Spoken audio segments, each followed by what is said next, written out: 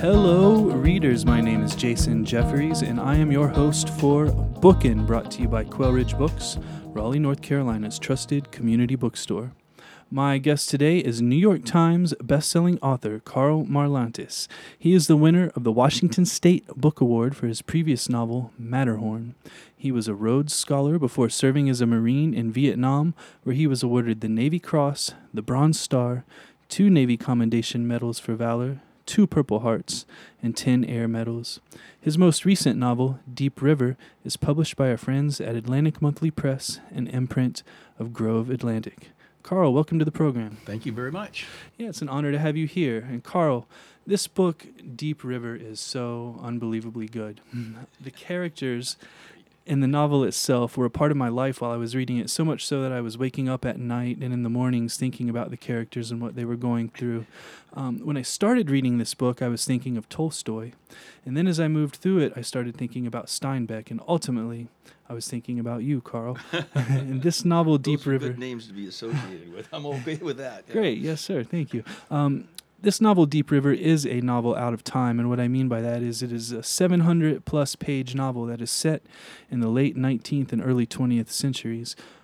Karl, do you know before you began your novels, and I use the plural because I'm also thinking about Matterhorn, do you know going in that your canvas is going to be so enormous?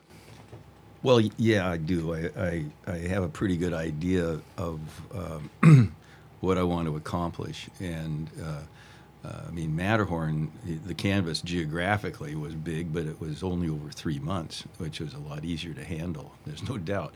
This one goes over about 35 years, but what determines the length for me is the character arcs, and what I wanted my characters to do. No human can do in 3 months, and so it took my, as someone put it, the most exasperating heroine in modern literature I know to, finally she makes some bad choices and she comes around, and then finally in the end she gets her act together, but that took her 30 some years, and so that's what determines the length of the novel. Thank you so much, Karl. And looking a little bit more at this novel as a whole before we dive into specifics, it was your family's history that inspired this novel. Can you tell us about that? Well, yeah. I grew up in a little logging town in Oregon, so I know logging, and I fished with my grandfather on the Columbia River commercially for salmon. And my relatives were loggers, and I'm of Finnish heritage. My mother's first language was Finnish, and of course my grandmother's. But my name is Greek because my father's first language was Greek, and then my grandfather's, he's a Swedish-speaking Finn, but then my mother's biological father's Leif Erikson, a Norwegian. I mean, our household had all these languages rattling around in it, and my brother, who coined the term in our house of cultural schizophrenia, we just ended up speaking English. I mean, I can tell you the names of the cookies in all these languages. Mm-hmm. But so that's my heritage, logging town, Finnish heritage, and always been interested in mythology. I mean, Matterhorn is very imbued with the Parzival myth, and this novel is imbued with the Kalevala, which is it's like the Tame for the Irish, the Kalevala is for the English, for the Finnish. And I've always been interested in like Norse gods and goddesses ever since I was a kid. And a lot of people say, "Oh, you learned that from your grandparents?" No, they just thought it was a waste of time. I mean, they worked. They just worked all the time. I mean, it's that generation didn't have time for even much reading. So all of that sort of went together and informs the novel. I mean, the novel's not anywhere close to about my grandparents or anything, but I kind of have my uncles in mind. I mean, they were loggers, and I remember them, and I have stories from all these people. Stories about the early labor days, and I have stories about early logging, and so that just all sort of mixes in there, and then every morning you go sit down and something comes out. Excellent. Thank you so much, Karl. The first section of your novel, Deep River, takes place in Finland, where one of your characters, Aino, becomes inspired by the Communist Manifesto by Karl Marx. How does the Communist Manifesto breathe life into this character, and how did it influence the trajectory of her narrative? Well, Ino is an idealist, and she's also a very intelligent young woman who grew up struggling with poverty, class structure. Finland at the time, the novel set was under the heel of Russian Empire, belonged to Russia, and she witnesses, great economic privation, and she sees it, and she has seized upon, because she can read and she's smart. One of her teachers slips her the Communist Manifesto, and she takes that and begins to read socialist literature. And she was very typical of the Finns and the Finnish immigrants. One of the things that is different about the Finns is that they were just as poverty-stricken as the Italians and the Greeks and everybody else that came here. But you couldn't get confirmed into the Finnish church unless you could read. And talk about a motivator to read. I mean, you go to hell if you don't learn to read. So all those Finns could read, and that's a big difference. And so they, of course, were able to read a lot of literature and a lot of newspapers, and so they were a much more conscious group of immigrants. And Ino is a typical dreamer. She buys the whole communist idea, and you watch her sort of struggling as she grows and as history unfolds. She sees the Russian Revolution turn into a civil war. She sees Finnish independence turn into a civil war. She sees, Stalin, and one of the things I remember my grandmother doing, and when I used to go to Astoria, which is about 15 miles from my little town. She had the Daily Worker on her kitchen table. I thought it was the local Astoria paper. I didn't have a clue it was the national communist paper, because she was a communist, my grandmother, and she inspires Ino a little bit. But my own grandmother had friends in the late 30s or the mid 30s. About 100 Finns in Astoria sold everything, took their kids, and moved to Russia because they firmly believed it was the workers' paradise. Well, they disappeared. I mean, it was awful. They were sent to the gulags. Their families were broken up. No one's heard from them again. Historians are just now starting to try to figure out what happened to that group of Finns. It wasn't just from Astoria. From all over America, they went back to Russia. So I kind of watched my grandmother live through that, and her idealism start to fade. And this one moment I remember, she was talking to my mother, and they're talking in Finn, and I don't understand Finn. Like I said, I can name the cookies, but she slaps her hand down on the Daily Worker, and she says, "That's the last straw." She liked to use English expressions. She didn't like to speak English, but she picked up last straw and all those kinds of things. And I asked my mother, several years later when I was older, what was that all about with the last straw? And Grandma, she said, well, that's when she quit taking the Daily Worker, because that's when the Russians invaded Hungary. And so watching my grandmother move from this idealism, I mean, if you read what the Communist Manifesto and Marx was trying to accomplish, they were really trying to do good in the world, I mean, we have this view of communists, it's sort of tempered by the whole McCarthy era and the Cold War and all that. Those people aren't really communists. They're totalitarian dictators. That's a very big difference. So my view of my grandmother struggling with idealism versus practicality, I brought that to Ino and my character. And she struggles with idealism, and she gets herself in trouble lots of times because her ideals kind of overwhelm her compassion, not unusual. Thank you so much, Carl.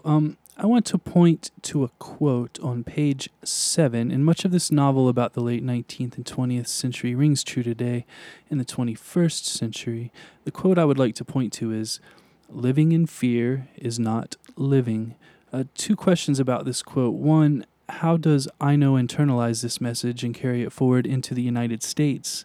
And two, if Ino were a character in a story set in the United States of America in the 21st century, how might she respond to this quote? Yes. I have to think about that a bit. Well, first of all, that was her mother, or it was her father. And her father ends up going to prison and disappearing because of activities for Finnish independence. And when she comes to the United States, she gets involved in organizing, and she gets involved in the logging camps. And organizing for labor, especially for the IWW, which was the Industrial Workers of the World, it was dangerous. They had what they called the Red Card, which basically you pay your union dues to help the IWW organize, and they have to pay their organizers. And if you were caught with that card, you were fired. Not only were you fired, you were blacklisted, which meant you couldn't get another job. That meant your family would go without food. I mean, it was a serious issue to just join a union like that. And later, as the IWW's reputation began to be, in my opinion, tarnished because of their stance against the First World War, which was a bad tactical move on their part. The government just crushed them and threw these people in jail. One night, they arrested over 250 IWW leaders. They had passed a law called the Espionage Act of 1917, and one of the clauses of that act was that if you were caught thinking about overthrowing the U.S. government, you could go to jail, and that's what they used. It's still on the books today. And so you move forward to the 21st century.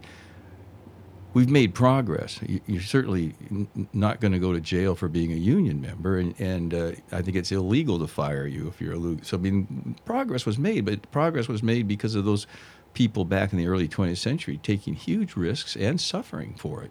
And it's worth remembering. I mean, it's just to honor them.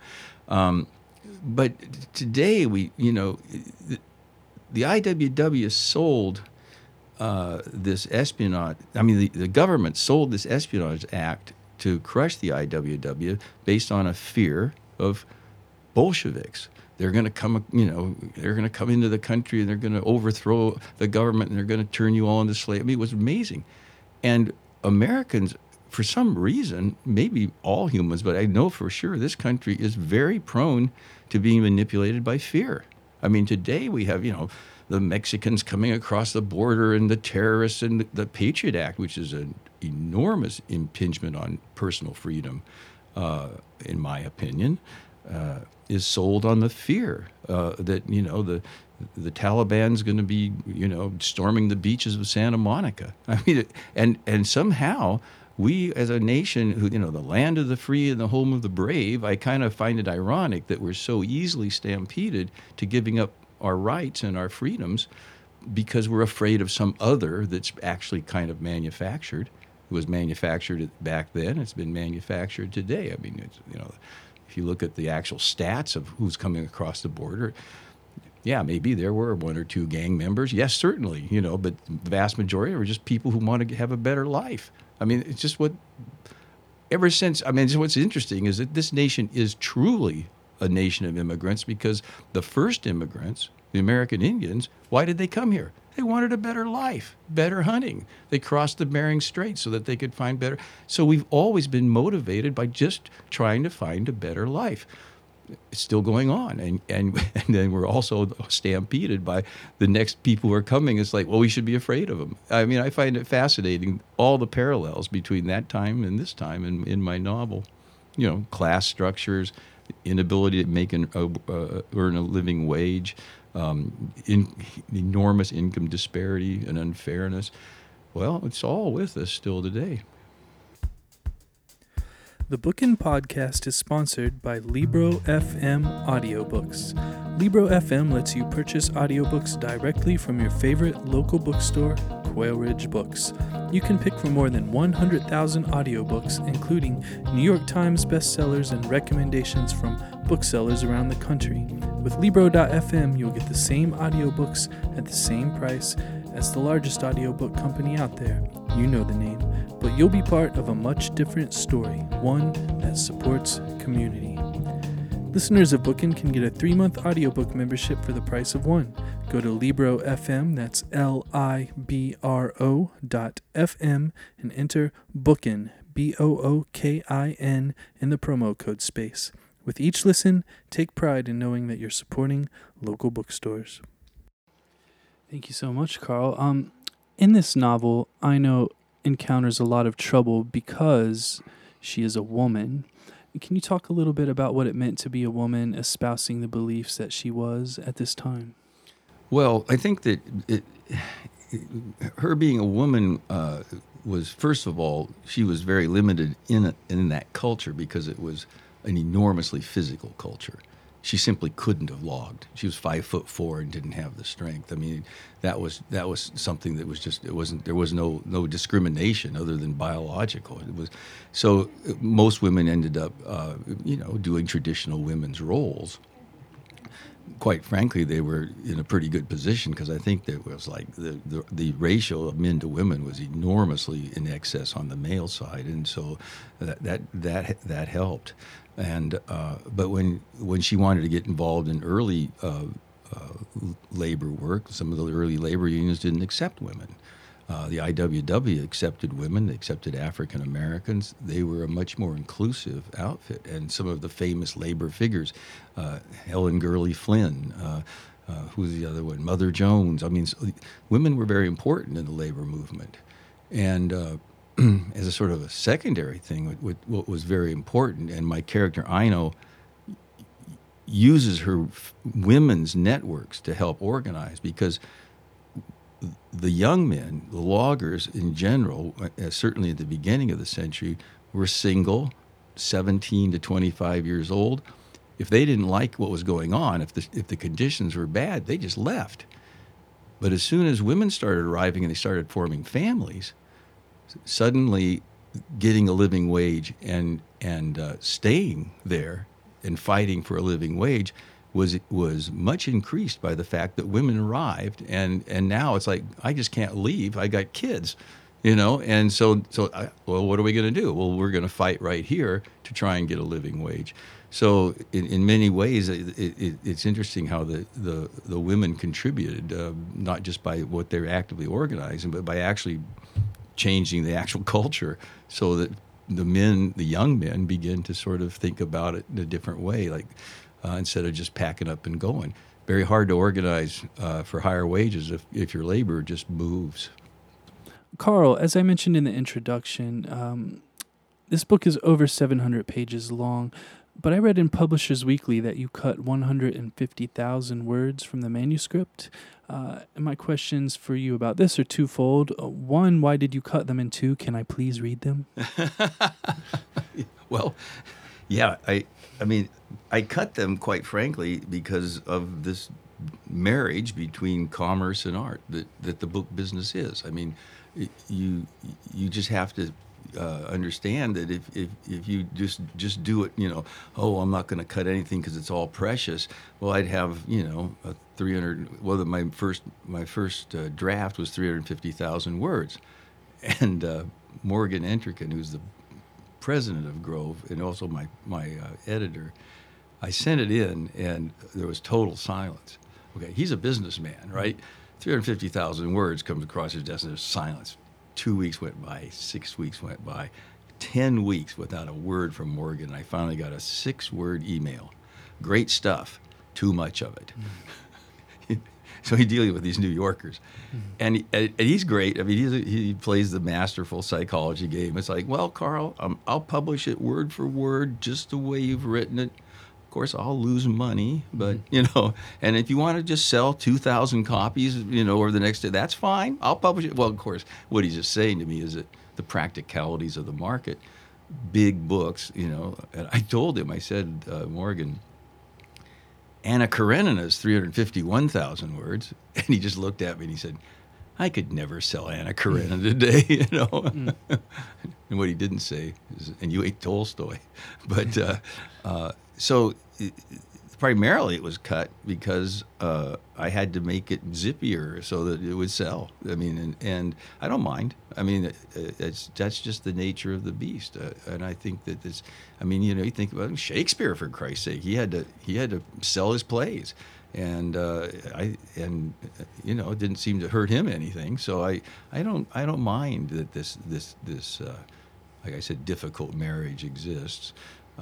But it does take a lot of work. I mean, to cut a 350,000 word manuscript down to 220, which is I think it's 221 or something like that now.